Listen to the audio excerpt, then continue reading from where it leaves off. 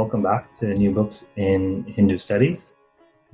Today we are speaking with Dr. Suzanne Newcomb, who is a lecturer in religious studies at the Open University and honorary director of Inform. We're speaking with her about her fascinating look at yoga in Britain on her book called Yoga in Britain.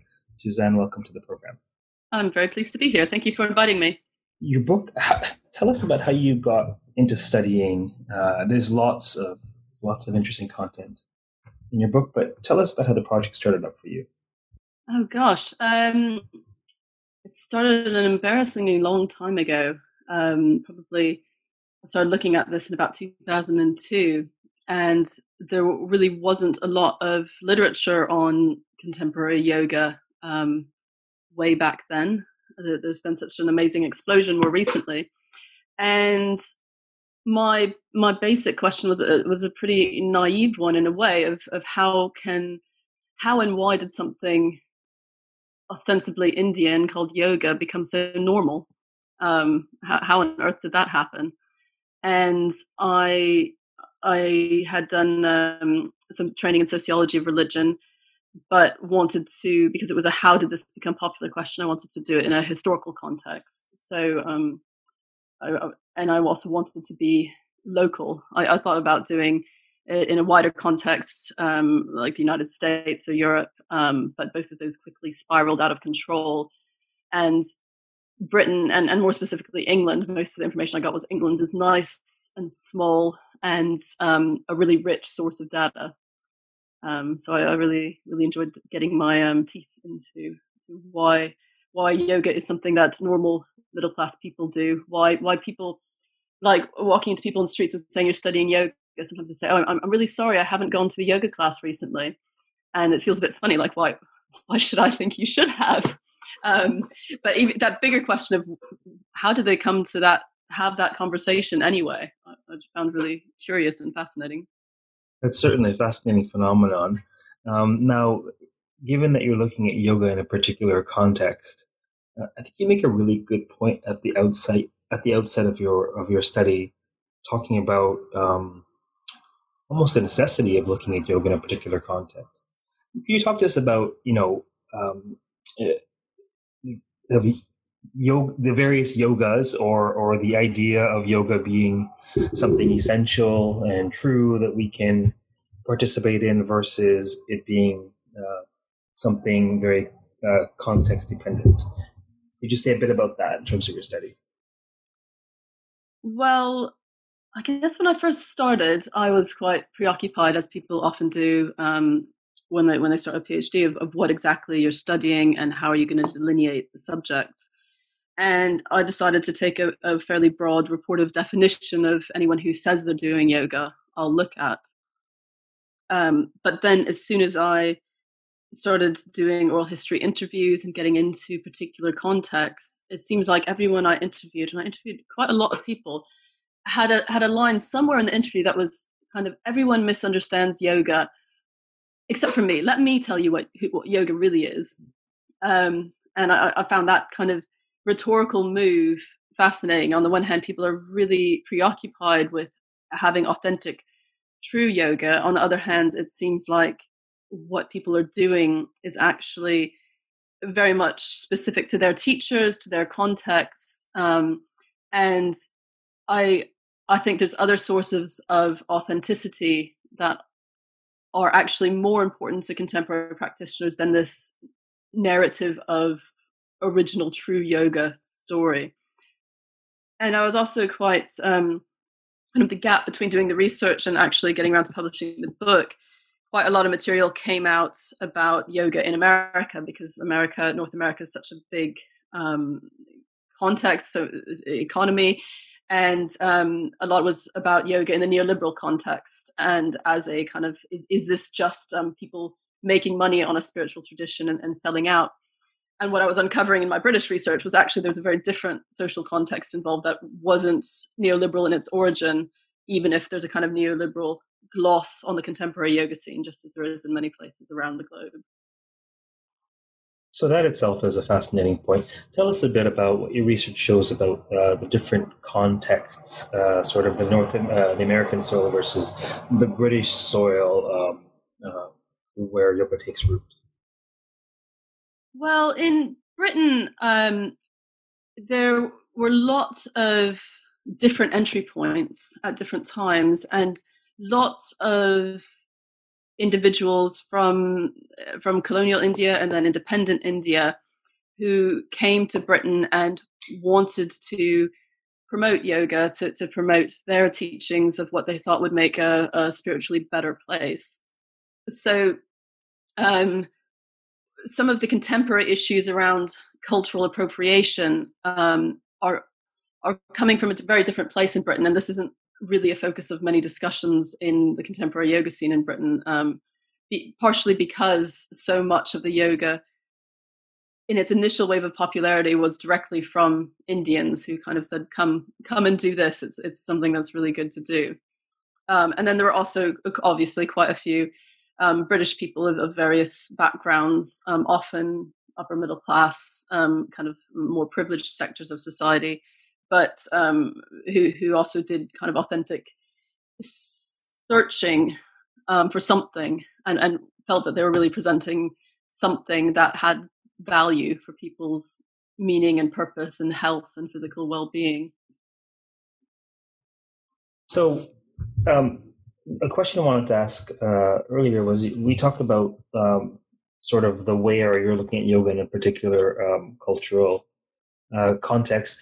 What about the when? What time period are you focusing on?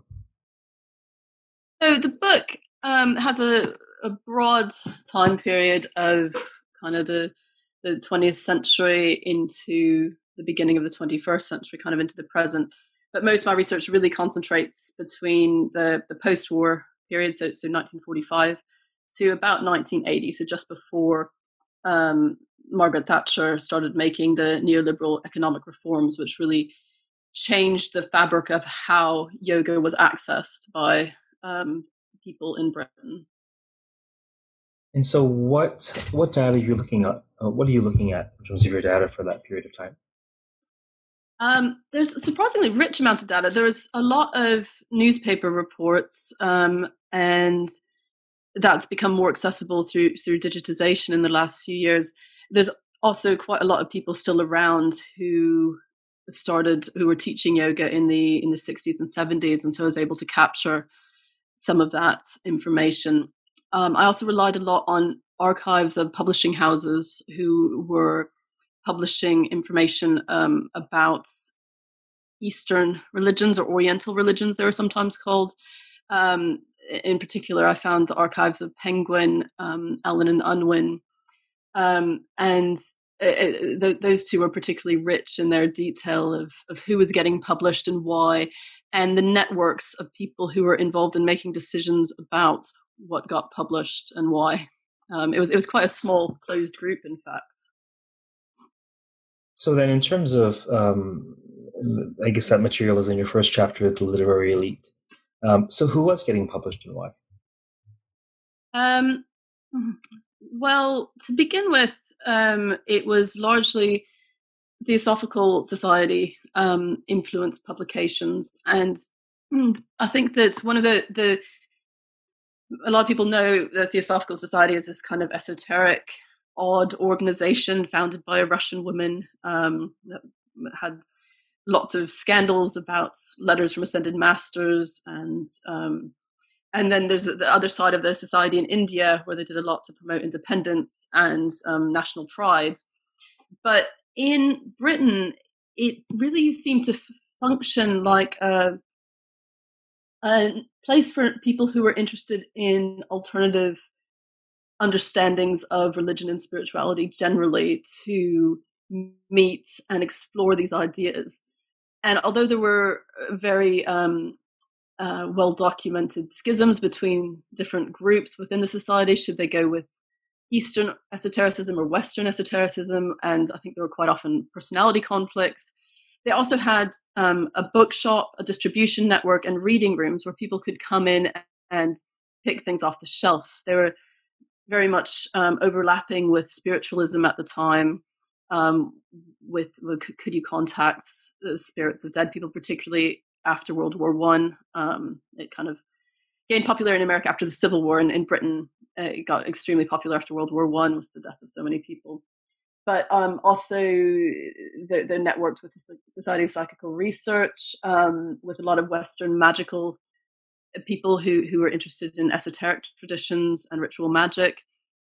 And these people kind of took out adverts in each other's journals, and you might come across all sorts of ideas there. So the people who were going there weren't cranks. They were really interested in reassessing the Christian church and institutional religiosity. They're often quite well-established, educated people who were kind of saying, for the first time, I have access to all these different teachings of across the world. What is the truth for me?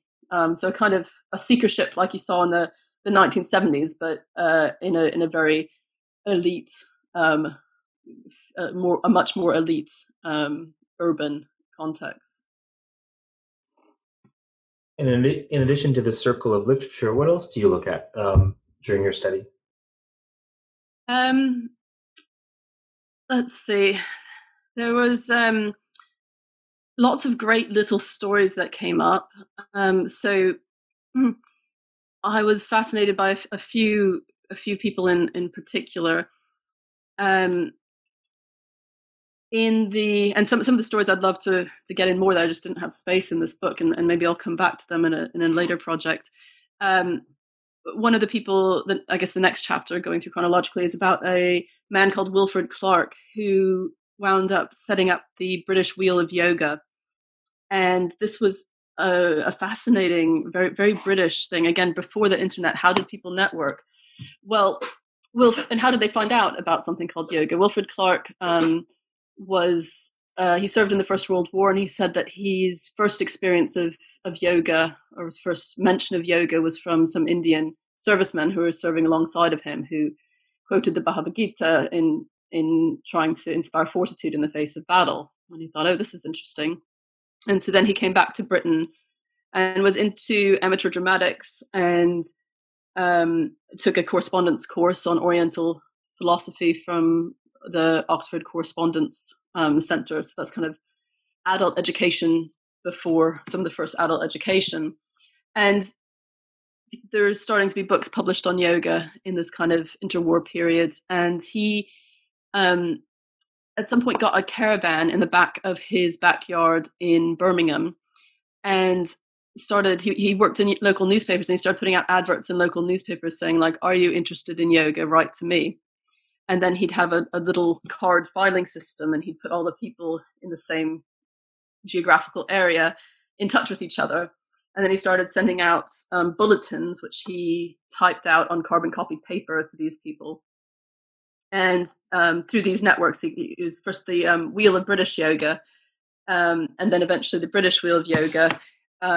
He encouraged people to start teaching each other and then putting themselves forward to teach others. And he kind of developed his own vision of what yoga was, which was inclusive and in some ways very non-dogmatic, but in other ways quite dogmatic, in that it must include philosophy, it must include meditation, it must include relaxation, and a little bit of asana. But it's primarily philosophy. And by philosophy, he was primarily drawing on Vivekananda's explanations of Bhakti, Raja, Jnana, and Hatha Yoga, and probably with Hatha Yoga certainly at the lowest end of esteem. He was amazingly successful at this networking and in defining a kind of a British interpretation of yoga. And in the 1960s, when more gurus started to come to Britain more frequently, he had a very much anti-guru position, in that you should take teachings from everyone, but not affiliate yourself to any one person. And too much devotion to one figure is unhealthy. So it's interesting then, even in these early days, that his vision of yoga was more similar to something including all eight of the limbs rather than just postures. So, what happened later with the charismatic gurus? Gosh, all sorts of things happened. There were several people who tried to set themselves up as charismatic gurus before the 1960s. And in a way, one of the things I found interesting was the 1960s started kind of maybe with the Beatles discovering the Maharishi in 1968, I believe, but it started much later than the kind of big explosion in young people's popular interest was really 69, 70, early 70s, and I had expected it to be earlier. But what you had in the early 60s was a lot of middle-class women going to do yoga as adult education. So there was already a kind of thousands of middle-class British women were already doing yoga before alternative gurus started showing up. And what were, just a quick footnote, what were those women interested in, do you find?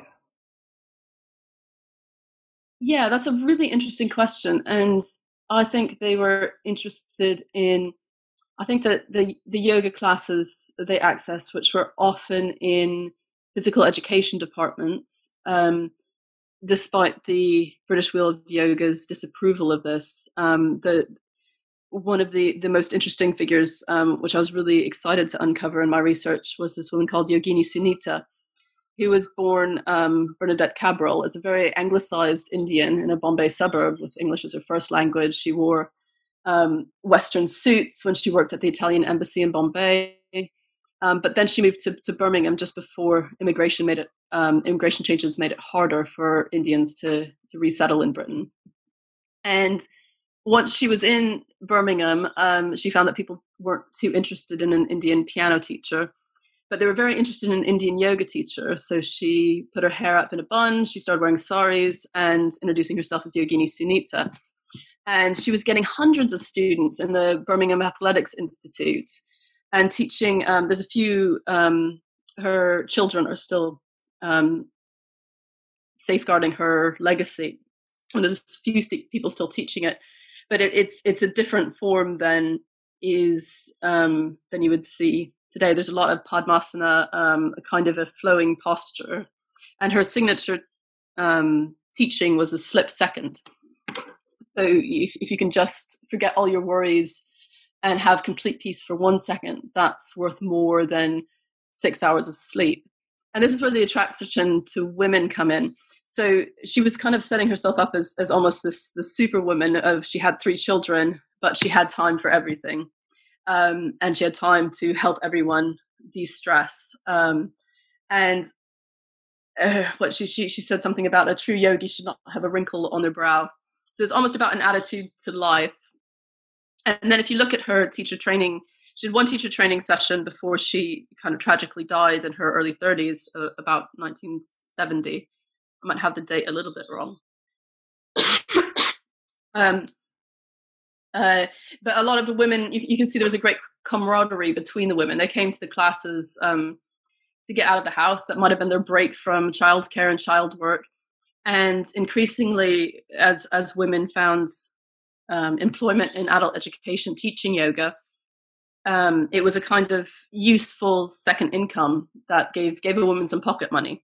And this was before women were in the workplace very much at all.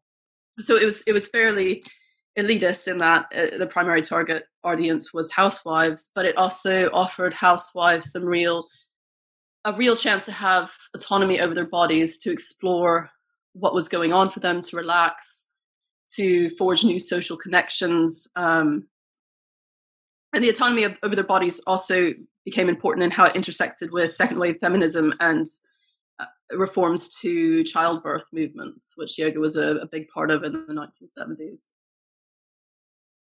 So what other charismatic teachers do you look at? Well, before we get into the kind of guru scene of the 1960s, which is really a lot of fun, BKS Iyengar was a huge influence in Britain.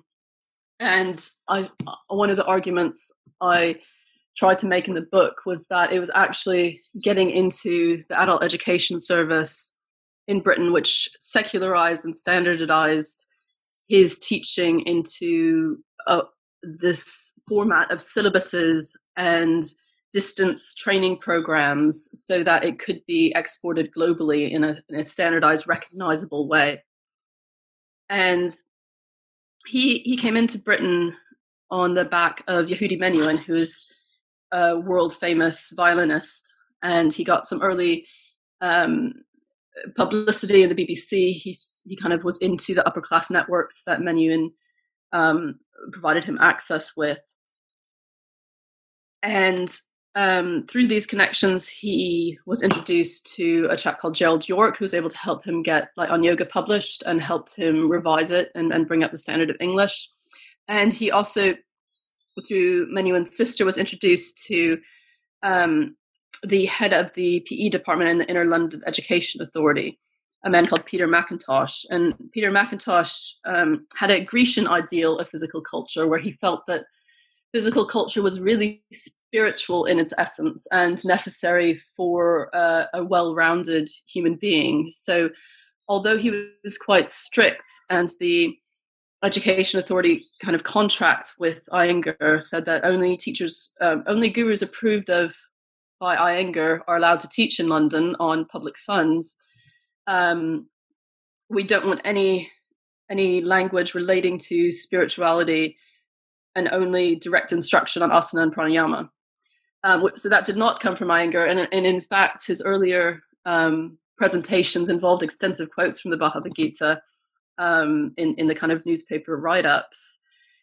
So the shape and the kind of global product of Iyengar Yoga, I would argue, was actually really shaped by the needs of the adult education system in London and the ideology of this chap, Peter Mackintosh, who saw physical culture as more than just physical. And Iyengar was willing to take this on in his correspondence about it, was because he thought a better life, more ethical behavior. Essentially, the principles of yoga can be taught without mentioning the religious words. So there's a kind of you don't have to have lots of talk about God to actually help people find their own way to a more spiritual life. So, how would you say this is continuity or divergence from what was going on with the wheel of British yoga?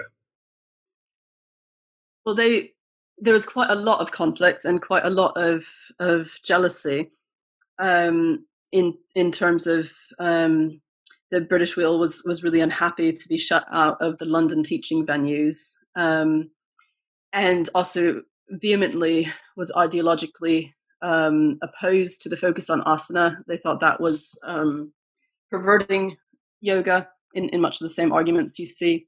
And also there was a lot of discussion at the time about the perhaps violent methods Iyengar was using.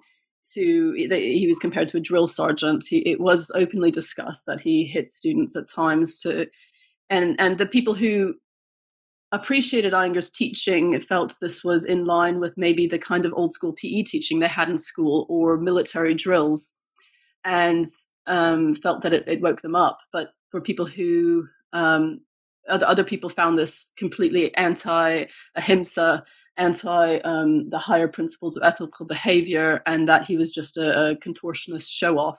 So all these debates were happening in the 1970s in Britain, and the camps sometimes were quite antagonistic to each other. So you won't see many Iyengar teachers participating in the bulletin of the British Wheel of Yoga, which had a lot of published every month throughout the late 60s and 70s. And they more slowly developed their own networks and publications, the Iyengar movement did. But the Iyengar movement always had a foothold on the physical education side. So if people were looking for precise physical discipline, they would go to an Iyengar class. And there was actually, in practice, quite a lot of crossover in that people would drop in and take and improve their asana and then go do with it what they wanted. And on the individual level, I think there was actually quite a lot of discussion. So there was both animosity and integration in the opposing camps. And so, in your chapter, I think it's chapter 4, where you discuss the middle class women who join evening classes. These women sort of start off, as you say, looking for a distraction or looking for health benefits. Can you talk about whether or not they were looking for or ended up getting more than that? Like, was there a spiritual dimension to these classes as well? I think it's a bit hard to say in any. I mean, certainly, and it depends on what you mean by spirituality. Certainly, some women started off with an idea that it was spiritual. Other women or other practitioners, I think there's no reason to gender it particularly, had a very clear religious identity of their own, and they didn't necessarily feel like attending a asana-based class threatened their own pre-existing affiliation. And then the question is do people cross over time? And in one of the first bit of research I did on yoga was actually a big survey of Iyengar practitioners in 2001. And that suggested actually there wasn't, people kind of started off with largely a spiritual intention or physical intention in that particular, because of course Iyengar yoga is a very ostensibly physically oriented practice, although it's changed since the 1970s quite a lot and is incorporating more overtly spiritual elements now than it did then. But I think what's actually interesting is the most popular teachers were always bringing in life lessons and ethical reflections and perhaps aspects of the yamas and niyamas into their asana teaching. So while so it's kind of like what is the violence between the unevenness in your right and left sides, or as you extend one of the teachers who did a lot to popularize yoga in London was a woman called Penny Neale-Smith, and her students, she had died before I did this, but her students really fondly remembered her passion for social justice and anti-racism, and remember her often bringing in reflections on contemporary social movements into the subtext of the asana instruction. And so are those kind of reflections, is trying to live your life more morally and ethically, with having maybe an agnostic approach to God. I think that's very common in Britain. Is that spiritual? I guess it depends on what you think is the where people should have their attention.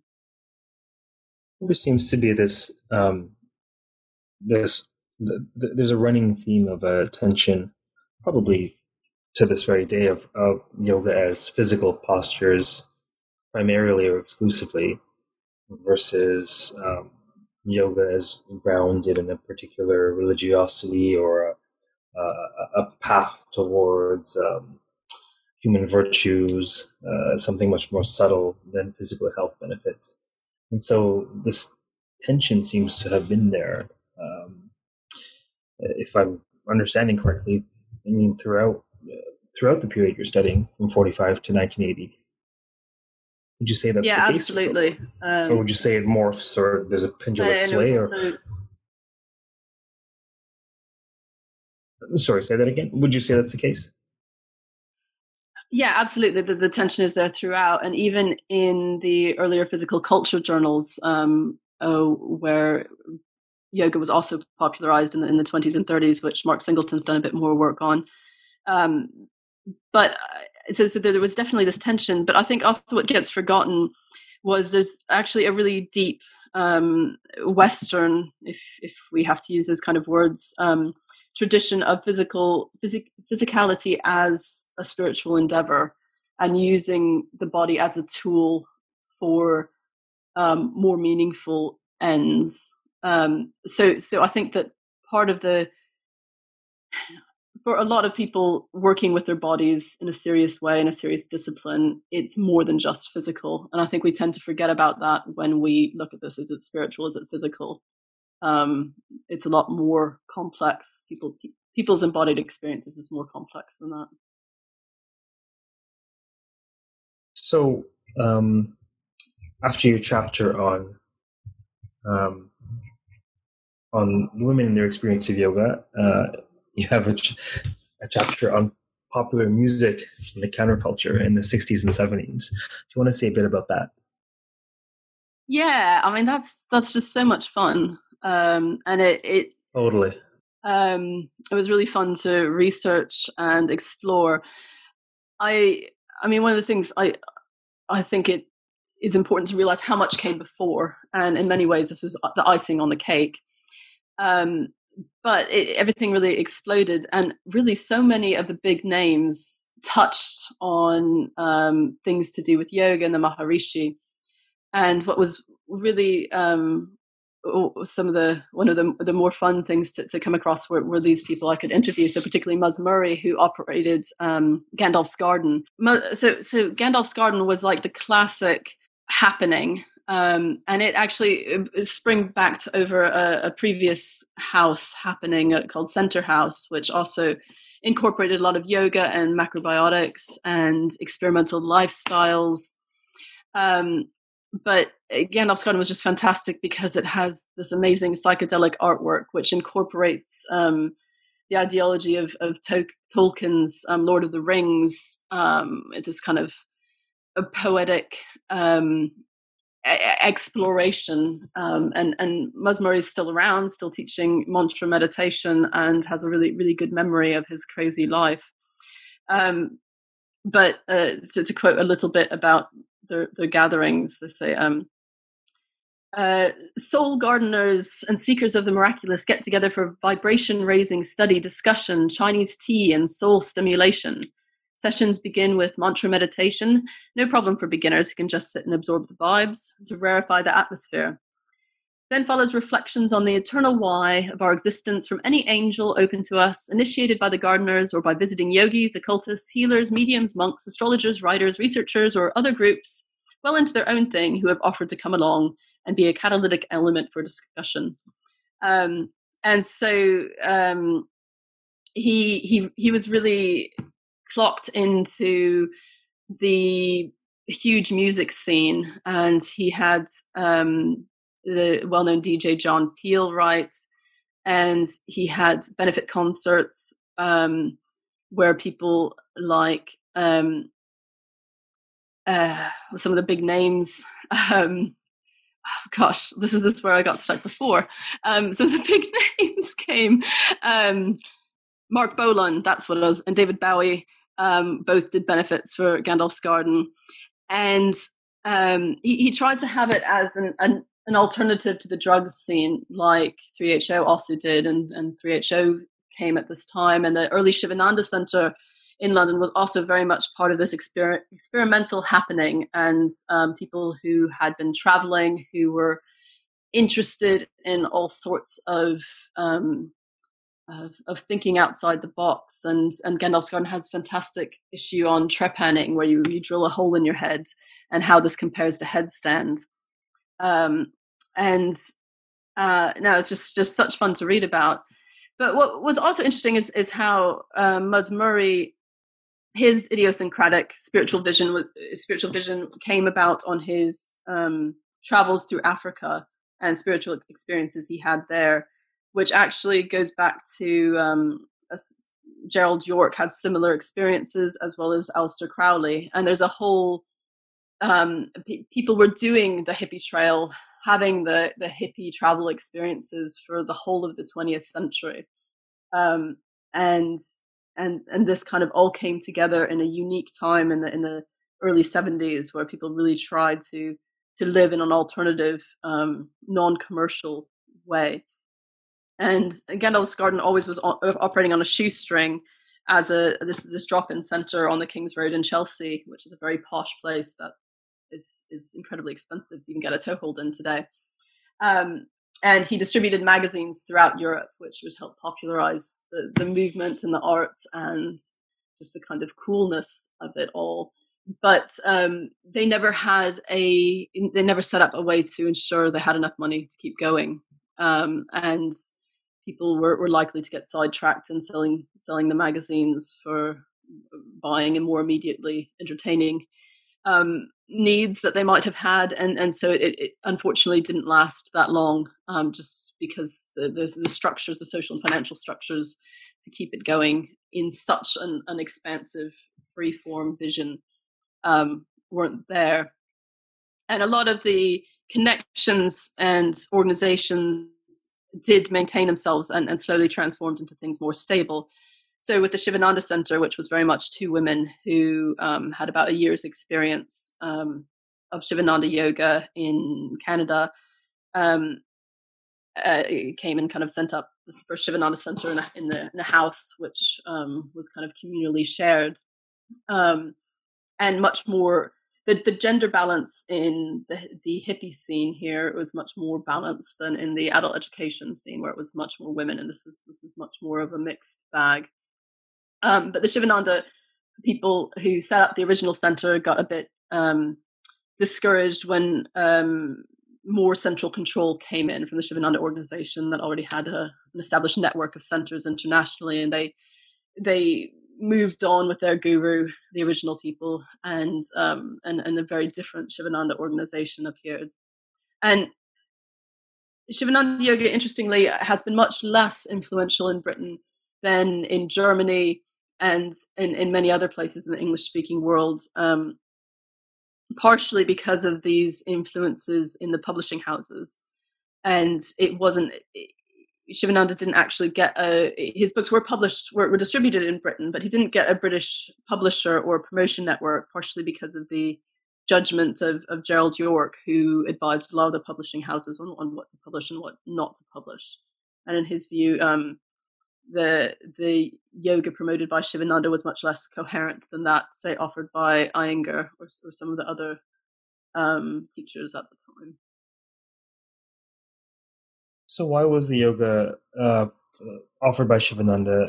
Can you tell us a bit about that distinction between Iyengar and Shivananda? Well, Shivananda tried to bring much more bhakti yoga, devotion, and much more selfless service. And so the early, they did teach asanas and pranayam, but there was this sense of it was a lifestyle, and everyone should help out in the center, and coming from this kind of hippie communal spirit, and an idea that kind of any true engagement with yoga really means all these aspects of their life. So the Shivananda centers was less kind of goal oriented. It was more exploratory, and like the teachers would follow. It wasn't a direct framework for how do you teach asana, how do you know if an asana is good or bad. It was more like a lot of the British Wheel of Yoga. You read instructions for a book, and much more breath oriented. So inhale, arch up, exhale, go back, and inhale, twist to the left. So they didn't want people to strain. They weren't striving for perfection in any posture, but it was more about relaxing, being kind, joining in, thinking about the spiritual was a very much an important part of the Shivananda context, in a way that it was kind of pushed to the side in mainstream Iyengar classes. Why don't you tell us a bit about yoga as therapy? So that's a theme that reoccurs throughout the history of yoga in the 20th century. And it obviously comes from some of the physical culture, remedial exercises, which have origins in in Ling's Swedish gymnastics, which may or may not have connections with Taoist exercises, and there's a whole body of literature on that in the background. But in Britain, yoga was always presented as a cure for modern ills. And in the earlier 20th century, there was an interesting chap called Desmond Dunn who really was one of the first maybe to market it as relaxation for the stresses of modern life. And he did a very interesting survey just after the Second World War about, do people know what yoga is? No, but my yogism can help them with their stress and strains. But also, the breathing, being more fit is good for health as well. But also, a lot of these movements that we're seeing a resurgence of now, so yoga for disabled people, yoga for specific injuries. A lot of people who were converts to Iyengar's methods had serious injuries that they felt were addressed and improved by Iyengar yoga, or by Iyengar's personal interventions when medical doctors had given up on them. And I think this is a theme that comes up again and again, not just with yoga in Britain, but also some of my more recent work on Ayurveda in India, was that there's a whole host of ills of the body and mind that are chronic and debilitating that people experience a shift of when they do some of these practices. And that feel-good change keeps them coming back, and is kind of a kind of embodied conversion experience to the practice, if not an ideology. But at the same time, yoga in as therapy has had to walk a very fine line in not making medical claims, in not necessarily presenting itself as a cure for any specific condition. And as we're getting more regulation in therapy yoga, this kind of goes back to a long history of how do we regulate yoga teachers, what's a good use of public funds, what should insurance pay for, but also how do you make sure that people don't get hurt? And these aren't new discussions at all. These are things that were being discussed in the 70s. And Iyengar's approach was seen as a kind of having a minimum standard of safety to it, which some local education authority officials felt was more reliable than the teaching of some of the British wheel, which had maybe less attention to the detail of postures, or didn't necessarily prohibit people with certain conditions from doing, say, a headstand or something. So yoga as therapy has both been an inherent part of its appeal and why people do it, but it's also been, like so many other things in this area, quite ambivalent in terms of how it presents itself, and it's got to be quite careful to not overstep into the bounds of medical professionals, which are very very powerful in terms of what is appropriate to say is a cure or a solution for a problem. So perhaps this is a good opportunity to talk about what you talk about in your 8th chapter in terms of the diversity of practice and practitioners of yoga. Yeah, so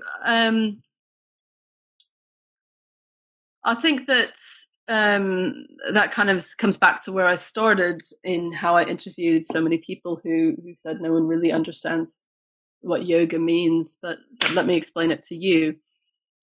And I think there has been a lot of kind of seekership in the attitude of people who have explored yogic practices or identified and taught yoga, identified with and taught yoga over the years. And I think it's quite easy for a lot of people, and hopefully my book and a lot of the other scholarship that's coming out now is helps contribute to an understanding of the diversity of different ways people use and apply the concepts and techniques of yoga. And it's not just a kind of superficial pick and mix spirituality. But there's a lot of different ways of engaging with these ideas and practices for personal transformation. And it's kind of like with so many other religious traditions, it's kind of an invitation. Knowing someone's committed to something in some way is an invitation to find out more, rather than assume that you know what their understanding of yoga is. Would you say this diversification of which you speak is a function of yoga in this 20th century British context, or would you say there's a certain diversification of yoga that's a function of just the various ways in which these practices have indigenously been engaged? I think this is more. There's a specific way that people in Britain have been presented yoga and how they've engaged with those concepts, but I think that this is more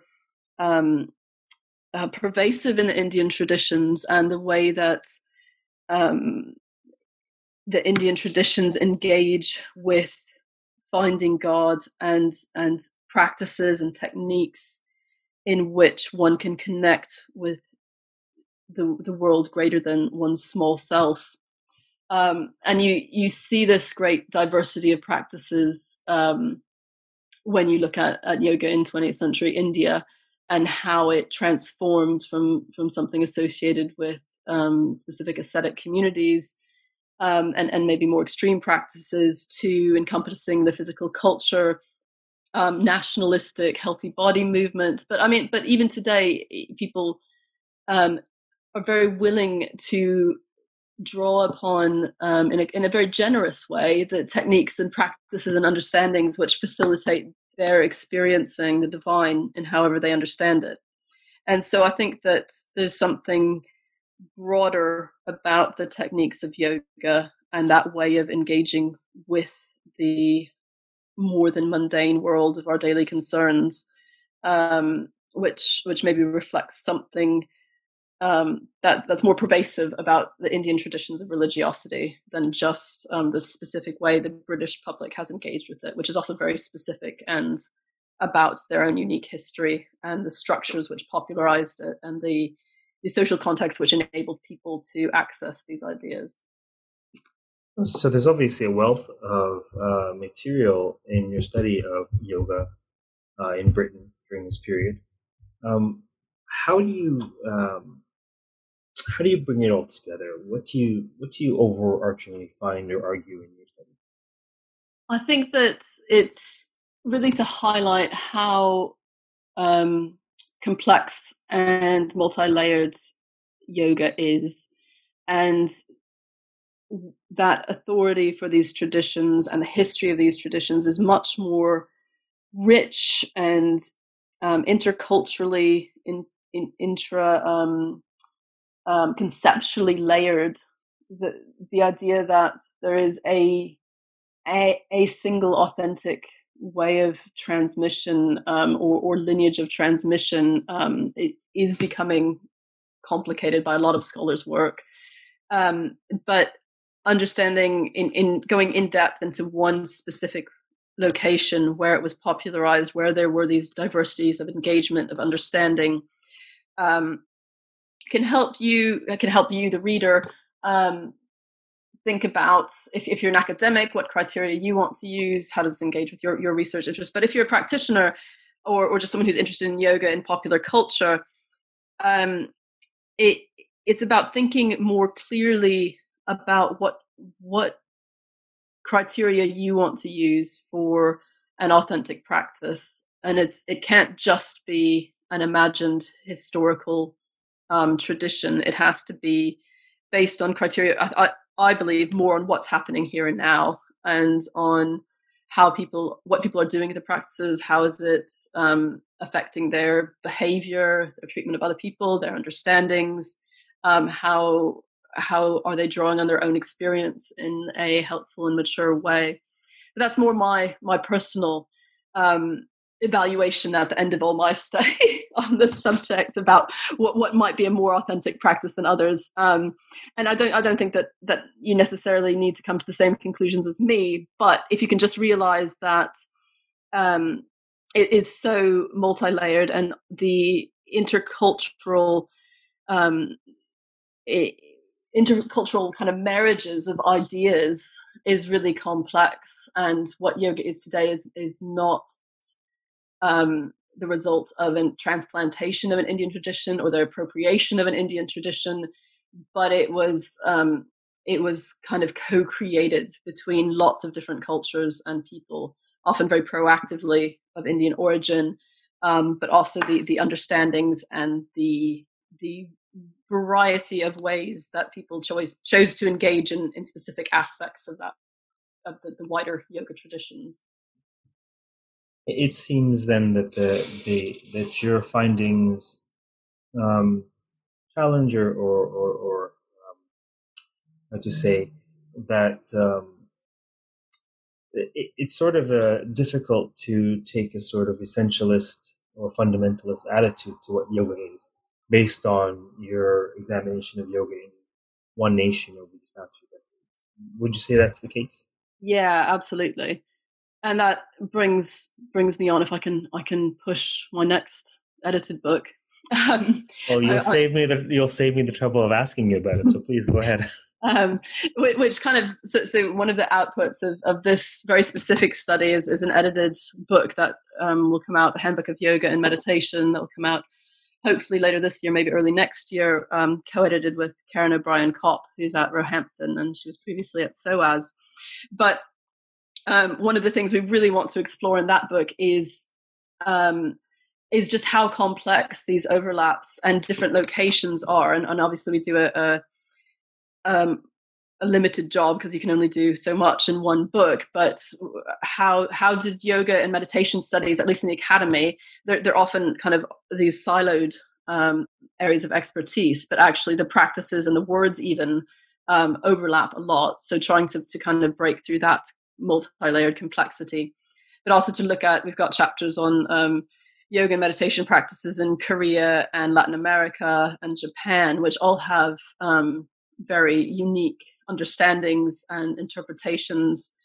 We look at these practices from a variety of doctrinal perspectives, and also one of the things I'm most personally fascinated in is the perspective of academic disciplines. And so I come from this sociologically informed historical perspective primarily. But if you're coming from a philological perspective or a critical theory perspective or a digital humanities perspective, your questions are different and what you see is different. And so what yoga or ethics, what you see is completely different. So what yoga and meditation are actually different depending on what questions you're interested in, and what you're bringing to the subject. So when might this volume be out? It's over the manuscript to Routledge, so we'll have to see if it's delayed, but hopefully in the next year, we're hoping. Well, then you'll have to come back on the program. Either you or your co-editor or both can come back on the program and share your findings in that. I imagine there are a great many people. Yeah, I would love to. Thanks. Yes, I imagine there are a great many folks in the audience who may have a relationship to yoga, whether as an object of study or a personal practice. And I'm sure this podcast has helped them to understand the complexity of this thing we call yoga in the West. Was there anything else in the book or in your research that you would have liked us to touch upon?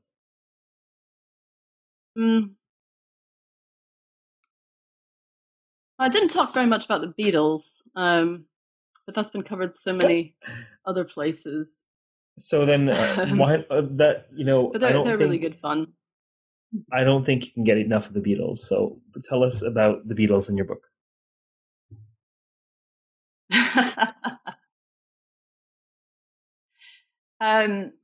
Well, the Beatles were of course incredibly influential in popularizing all sorts of Eastern spirituality, because nothing had ever been as popular as the Beatles. And so when they started using sitars and when they went to see the Maharishi in Rishikesh, this really opened things out to a much wider audience.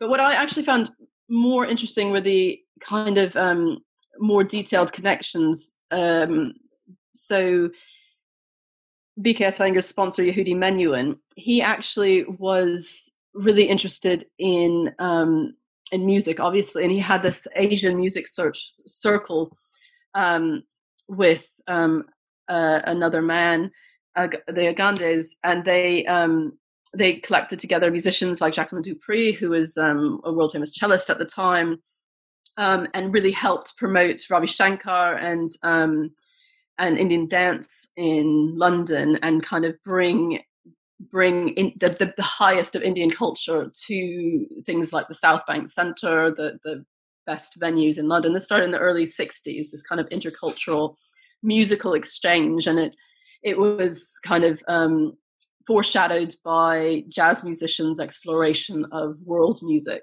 to try to get away from the more oppressive Western traditions. And so it was Menuhin's sponsorship and help as well that brought over Ravi Shankar, the sitar player, and George Harrison actually met him at the house of the Agandes, which is where Iyengar was teaching his asana classes for some time. And the connections between music and dance were much more local. And then the story about how George Harrison got involved with the International Society for Krishna Consciousness, and kind of the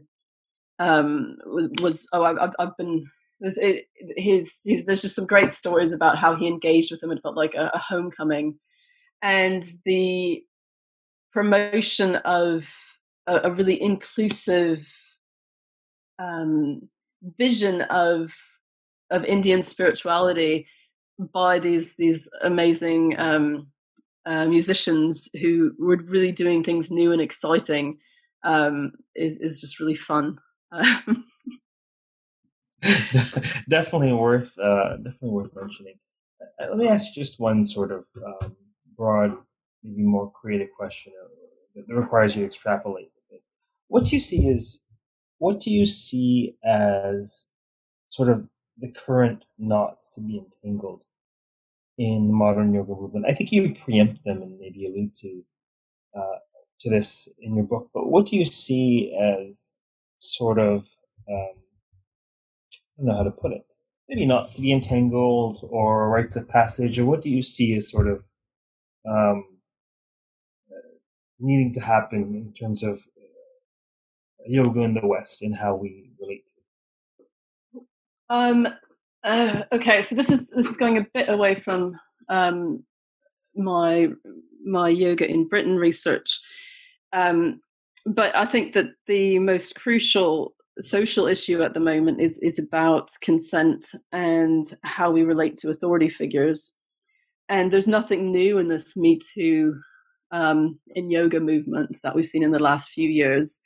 All these, because I also come from a perspective of sociology, religion, and new religious movements, and all these gurus in the 60s and 70s had the same kind of scandals. The complaints about perhaps Iyengar being too violent in his approach, there's nothing new about that. Those were always there. But what is different now is how we choose to interact and to see what we might not be comfortable with as a person, and that consent to discipline is something that is an ongoing negotiation. And you get a certain amount of freedom by submitting your ego, submitting your body to a practice or to a teacher. And there's nothing unique in yoga about this. This is something that any athlete undergoes to some extent. But I think sometimes there's an idealization of spiritual teachers as whatever they do must be right. And I hope as a society we're becoming a bit more critical, and both people who teach traditions that they want to present as spiritual and ethical, and people who want to be disciplined in a spiritual and ethical framework. Both of those sides of the coin need to be much more proactive in identifying what what they feel they can consent to sooner, and having an open discussion about things they feel uncomfortable with at a much sooner point. And this is also the case with all sorts of relationships and power structures in our society at the moment. Oh, that's a important and fascinating connection to research. I think it's a great place to end to give folks something to think about. So, thank you very much. Thank you for your time, and thank you for this really interesting work you're doing. I'd love to have you back on the program once you've done your collected volume, sort of broadening out and looking at yoga in other modern Western contexts. If you're up for it, we can chat again when that's out. Fantastic. Yeah. Thank you very much for having me. You're welcome. Are we kind of off record now, or? We will be in a moment. Just stay tuned. For those of you listening, until next time, keep reading.